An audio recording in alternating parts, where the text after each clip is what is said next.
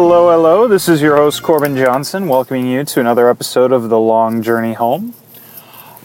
Today, we begin a new format for this show, at least in theory. This is a pilot for a more daily show of The Long Journey Home. I'm hoping to transform this from an every so often podcast to a reliable 2 to 3 times a week. Yes, reliable is with variability like that. I'm really hoping that we can do Monday, Wednesday, Friday, but it all depends on me having the chance to actually write down some ideas for the show and on getting some guests on to talk about whatever's on their mind. So before we go on, I want to invite all listeners to submit 2 to 5 minute segments for the show that could be aired at any time. Just things like card combos or favorite cards or card reviews or set reviews or top 5 lists or ideas they want to talk about or philosophies or comparisons or art or poetry or musical pieces or whatever the heck tickles your fancy. And you can submit those to me at corbinjohnson@me.com as a MP3 or M4A file. Or you can call me at 267-CALL-CPJ and just read it or write it or sing it or whatever you want to do on the phone, and I will be able to play it on an upcoming episode of The Long Journey Home. So I'm excited for this new format, and without any further ado, let's get started with the news. Mini achievement release came out. We had relativity achievements, TNG Cardies, TNG non-aligned, and various other achievements come out. Many thanks to Rogue Schindler for putting that together and Malways. The achievement rollout has been slow going, but it's been pretty exciting to finally have a couple more gold achievements. All that fun I've been having with relativity finally paid off in the form of a couple of awesome achievements that I get to share with 27 and 13 more people. It's exciting to see how people have adopted relativity as their new go-to affiliation for some people, and they really love it. The raffles are closing. The fourth quarter raffle closes on December 31st, the bins that is, so be sure to get your entries in before then, because if you don't, and you wanted to, you might regret it, or not. I've spent all my raffle tickets on a couple of items that I'm hoping no one else put their tickets into, so we'll see how it goes. I've been saving those raffle tickets up since, anyway.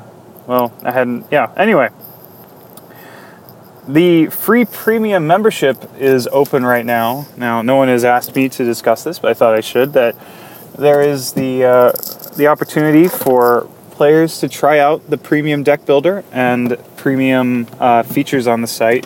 One of my favorite features is the OTSD printers. It'll print out an 11 by 17 sheet of a custom-made OTSD box and customize the box color and the icon and all that. I used to give them out as prizes on the 1E game show and then didn't because they're kind of a pain to ship out, but it should be relatively easy for you to create them on your own. And you get your own blog, and that's kind of fun. You can talk about whatever the heck you want to talk about. Especially if you don't have time or the will to put together a podcast. So check that out. It lasts 2 weeks, and I think if you buy a membership, a premium membership, that it will simply get tacked on to the end of 2 weeks. So very exciting, and I hope someday we get that birthday promo back going. I thought that was pretty cool, and some people were kind of bummed that they didn't get their cards. All right. Well, that's what I've got in the news for today, December 30th, 2013. I will move on now to a top 5 list segment. Now, the segments aren't cemented yet, but I'm hoping to have regular segments on a daily basis. This top 5 segment will be about, since the year is closing, I thought we'd go back and I would talk about my top 5 expansions from 2013. Starting with number 5, Homefront 5. Sites! Woohoo! I'm excited that everyone has sites available now. I still personally am a little shaky on how exactly some of the sites work. That's reassuring coming from the designer of Emissary, one of the designers. However, it's good that all the sites are out there for everyone to play with in every format, especially block for all the Noirs that are out there. So go out and have fun with those. Where's Schoolroom, guys? I think we dropped the ball on that one.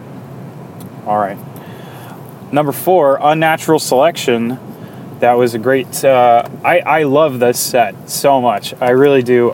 The dilemmas in it, I think, are bold, and I especially like the choice theme of the set. I felt like this set was fantastic for having a high theme. I mean, a theme that was new and bold and different and was well explored, I think. And especially in the new affiliation that came out with it, if you want to play with that, you really have to make the choice to, because not only were the relativity and the TNG and all that added to the achievements, but so was Con. And you can see that whereas 13 decks have gone on to win, relativity has gone on to win tournaments, only 2 have gone on to win as Con decks. So you can see that when you choose to play Con, you not only, I mean, the affiliation is a very hard one to win with, obviously. So there's that. And so I think the Hoskins and Nick Yankovic really, hit it out of the park on this set, and that's why they are on this list. And so I love the set. Number 3, Little Horn Tooting Emissary. This was a very important set because I think it has set up the second block in a good way, and we are all ready and excited for the rest of the DS9 block, and we're excited that we will finally, once this block is over, and I guess to a certain extent already, have all the Fed affiliations, except Maquis, I guess, so when the block is done, all the Fed affiliations will be mapped out into separate little group thingies that make them special and different from each other. So, top 3. Number 3 is Emissary. Number 2, The Sky's the Limit. There's a lot of great things about this set. The self-moving dilemmas, the non-aligned Alpha Quadrant Borg, which some on the boards are saying are their favorite affiliation to come out of this TNG era, the CC era block set effort. And it really kind of had an old 1E set feel. If I had to compare it to a 1E set, I would compare it to the motion pictures in terms of its flavor.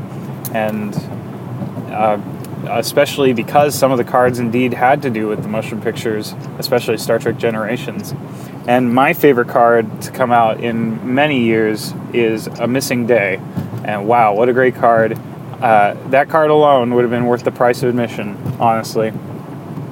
So good job, Charlie, and others on that set. It's a great one. My number 1 set of 2013, It's a Matter of Time, because of relativity, of course.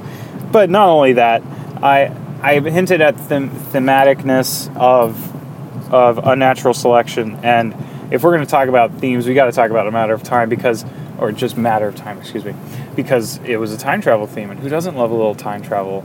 My favorite movie of all time definitely is Back to the Future. It's not terribly surprising, but the time travel feel of it was exciting. Even the first card that I think was spoiled from the set, if I recall correctly, I can't remember the name of it, but it really held the theme of time travel in an event form, and that was the event that let you remove 2 dilemmas from under your opponent's mission and score 5 points. Wow. Now it's not a well-played card, and it's a card I'm not going to play with a lot, but I love the feel of it. I think it's an exciting idea to see that maybe in some sealed play, and it helps embody it. And it was City on the Edge of Forever was the theme of that card, and it just came together well, I thought. Like 2 steps forward, 1 step back, right? You still took the 2 steps forward by getting the points, but you took the 1 step back by taking the 2 cards from under your own mission. Your opponent gets them back. I think that's what it was. So, yeah. So, that is my top 5 sets of 2013. All right. In our next segment, we'll be discussing forum matters. Before each show, I'm going to take a quick look at the forums and see what kind of buzz is a-brewing, and just discuss them here for a few minutes. So, my first Forum Matters segment is a look. There was a thread. I forget what the thread was about, but inside the thread came up this notion that in 1E, if you're using the Civil War tent, that your opponent is allowed to look at the 13 ref cards you've chosen. Where does that even come from? I don't even understand. No, you can't look through side decks, not unless you have a special card. That's why Timison exists, I think. It was a Timison, or it wasn't Timison. But it was a guy in Q Continuum who says, may glance at your opponent's side deck for 10 seconds once per game or something like that. So just because they're face up doesn't mean your opponent gets to look at them. I see no precedent for that in anything, including Glossary. Well, of course, including Glossary, but nowhere else is there any precedent for that. And just because my discard pile is face up doesn't mean that you're allowed to look through it. In fact, the rules of OTF specifically say you cannot look through your opponent's discard pile. You can only look through your own. And if I've got a Heisenberg compensator out, well, you can see the top card of the deck, sure, and maybe you'll sneak a peek at some other cards in the deck, but you're not going to be allowed to look through my deck just because of that. There are cards. I think there is another card that lets you look through a seed deck. So if you want to look at your opponent's cards, especially your face-up opponent's ref cards, which I think are kind of secretive information that I don't want my opponent to see, then you're going to have to pay for it. You don't just get it because someone else did it and someone said it was okay. All right, so I'm not passionate about that, no. Anyway, other format matters. If you could add one card to block, what would it be? This was posted by Aoid Muse. I don't know where they got that name from, but cool. So from Aoid. This poster suggested adding Galen to block because of his mercenary ties. It's unfortunate that Galen isn't a part of block already, especially because of the mercenary stuff. I'm assuming he can be used with the Stone of Gaul.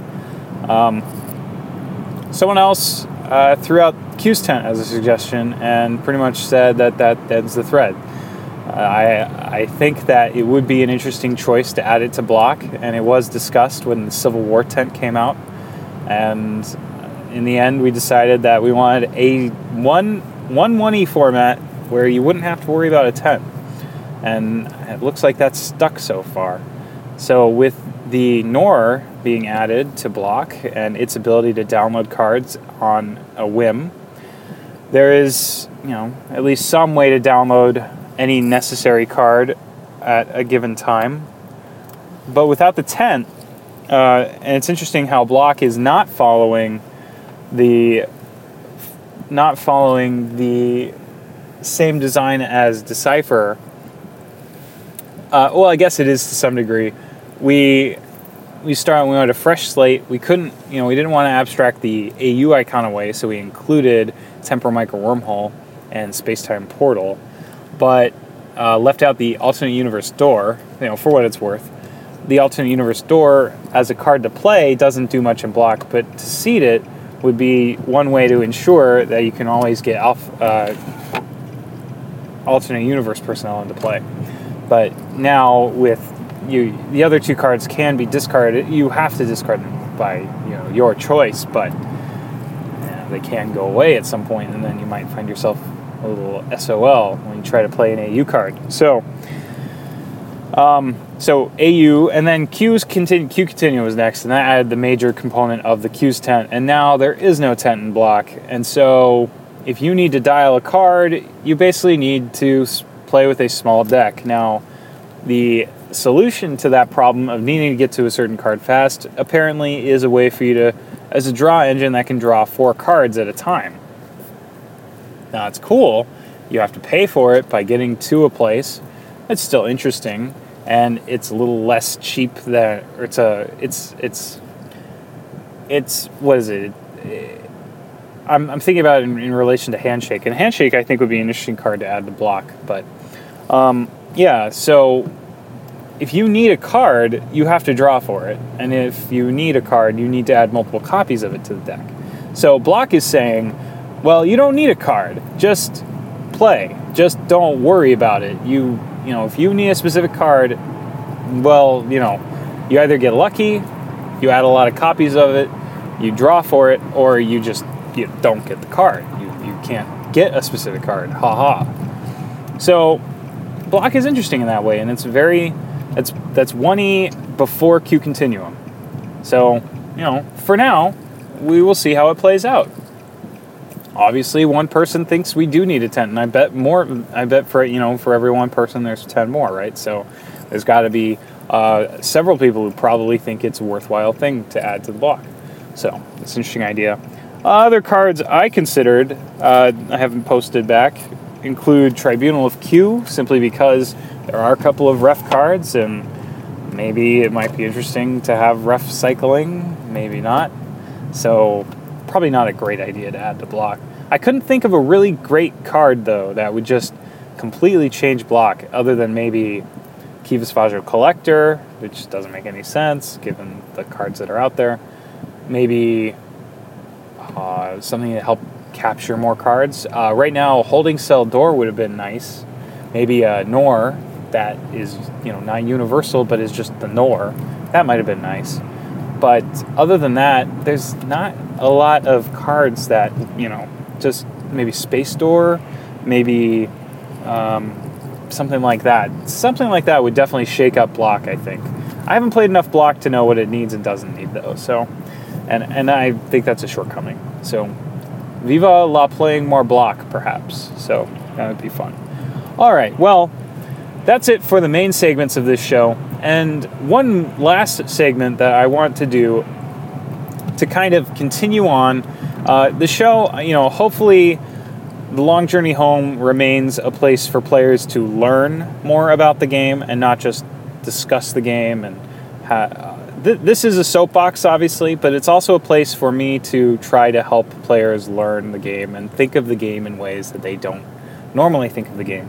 So this last segment is a tribute to Mark Rosewater and his podcast on creativity in his own Driving to Work podcast. And I call this segment The Philosophy of Trek. And what I'll do is I will take two topics of Trek and combine them in a creative, outside-the-box, sort of new agey, kind of funky way where I'm just going to find common elements of the two and try to mesh them together and talk about them. Very much like an English paper you might have written in the 8th grade about two stupid topics. I think the one that was used in his podcast was spaghetti and bananas or something like that. Or something like that. That wasn't that. Spaghetti and monkeys, maybe. So I'm just going to take two Trek topics and talk about them, and we'll see what comes from it. Well, today's podcast, I'm going to be comparing deck design to the Prime Directive. So, I'm a big fan of TNG, and that was the Trek that I really grew up on was TNG. It used to come on right after The Simpsons on my local KBHK Channel 44, and yes, it came on after The Simpsons or did it come on before The Simpsons? I think it came on before The Simpsons at 10 o'clock. I'd catch the tail end of it right before The Simpsons and go, wow, that actually looks kind of interesting. And I knew I had family who was interested in TNG, right? And this is a long way of me saying that the Prime Directive was so important in TNG that every time I watch an original series episode or I see Kirk violate the Prime Directive, I go, what the hell are you doing, man? It's the Prime Directive. And that's why the opening sequence of Star Trek Into Darkness bothered me ever so much until Pike said, Kirk, you're a dumbass.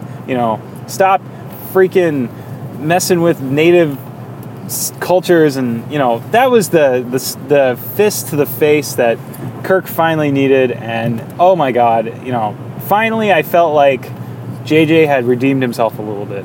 But I'm getting way off topic here. So, the Prime Directive, what is it? It's don't mess with a non-warp ready culture. Don't interfere with don't interfere. It's a non-interference policy. Don't interfere with the natural development of a species, right? And First Contact, interestingly enough, was the movie where we kind of finally understood, well, what does it really mean don't mess with, can we mess with a culture if they're asking for our help, like in the episode with Sarjenka, which is a fantastic Prime Directive treatise on the Prime Directive. That's a great episode. And so TNG, when I think TNG and Voyager were the two series that, and to some extent Dear Doctor and Enterprise. Those were the three kind of. This is where the Prime Directive really became interesting. And so what, right? Why is the Prime Directive there? Well, it was originally there in the original series to keep the people who wrote the show from making the easy way out for the crew, right? That was how they kept Kirk from, the Klingons are being, or not the Klingons, but the indigenous people, they're being bad. Well, we're going to beam the leader of the people into space, and then everything will be fine. No, you can't do that.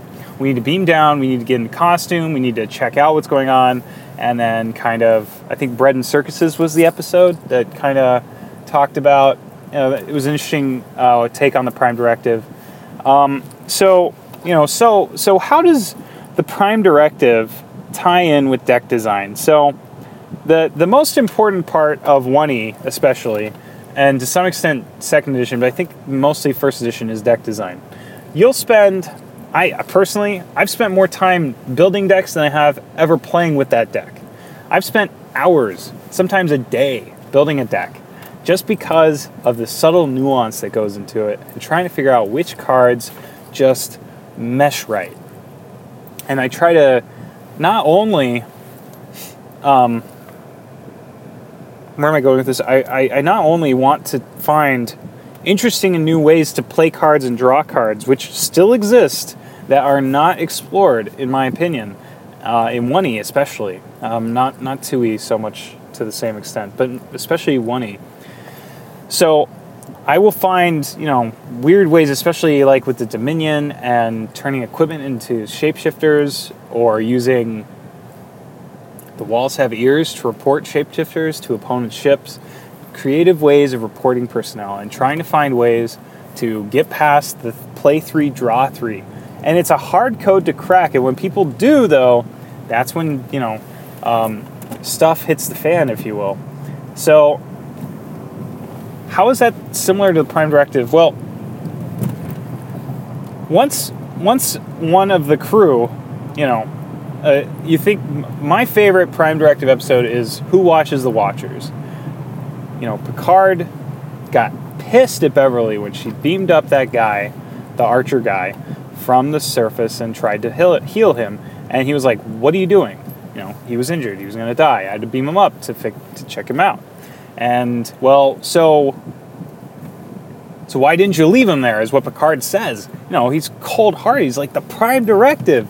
It's above, we have a duty. You respect life. You're a doctor, so you respect life, but you have to uphold the Prime Directive. Well, now you got to wipe his memory, and that's not going to work, right? That's the plot of the episode. So, but when it comes to deck design, you have to think outside the box, I think. And with the Prime Directive and trying to uphold it, the crew, more often than not, had to think outside the box and come up with creative ways to either not break the Prime Directive or to minimize their interference on the culture. Contaminating a culture, right? That card from that Enterprise episode, where Archer has to beam down and find his lost communicator, and in the whole, in the midst of all that, no, there was no Prime Directive, right? But he thought, T'Pol was like, "Hey, you need to go find that communicator because you don't know what kind of crazy stuff is going to happen in the development of these people." And he's like, "Fine, I'm going to go find it." And anyway, had to come up with creative ways to try to get around this problem. And in the CCG, our problem is play 3, draw 3, especially in 1E. Can you get around it? Can you get above it in a creative way? And even if you do, and it's repeatable and easy, and you're going to win lots of tournaments, well, you're still there's a rata, right? And at the end of the day, now I think I'm going to start kind of getting into what's won Worlds and big tournaments for the last few years. Well, it's usually broken things, and we don't like that. But there's not a lot we can do about it. Things get broken, and that's just how it goes. So hopefully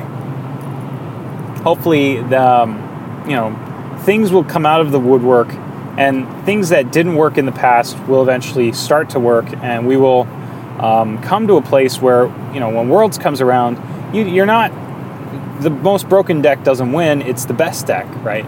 Now, here's the dichotomy, though. To play well in Trek, sometimes you have to break things. Sometimes you have to find the broken jank and bring it and win with it, right? Because everyone else is playing with stuff that's really good, and you want to play something that's a little, off the wall, but the only way to make that work is to find some broken thing in the game and make that deck even better, and it propels it to a place that's better than the meta right now. How do you make something that's better than Continuing Mission? At least that's what was the question for a while, and no one really found a good answer. I think, maybe one of the Ferengi decks didn't use Continuing Mission in 2013, but at Nationals. But in any event, you sometimes... So we're players, right? We want to win, and you win at all costs. That's my motto. You got to be a Spike. You must win at all costs at a tournament. Tournaments are where you bring out the big guns and you just have to win. Even if it's a local tournament, sometimes you just have to pound away at the meta. And, it's going to discourage some players, but hopefully, if the CCG is sound, then bringing the good deck will force the game to evolve, and it will put it in a place where hopefully more people can have fun with it, and there's a response to the brokenness, a good response. So yeah, you want... So how is deck building like the Prime Directive? Well, you got to break it sometimes.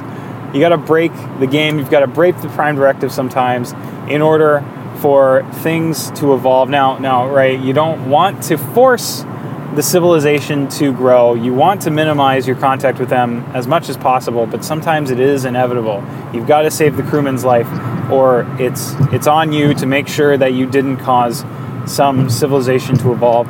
So in the end, you still have to play. You play the game, and we all want to play the game, and we want to have fun, and we want to explore strange new worlds and seek out new life. But in order to do that, rules have to get broken. Set, design. You're gonna think past the design. You're going to come up with something innovative, and that's what has to get done in order for this game to evolve and get to a better place. Like 7 of 9 and the Borg, and how 7 of 9 thought that Omega was...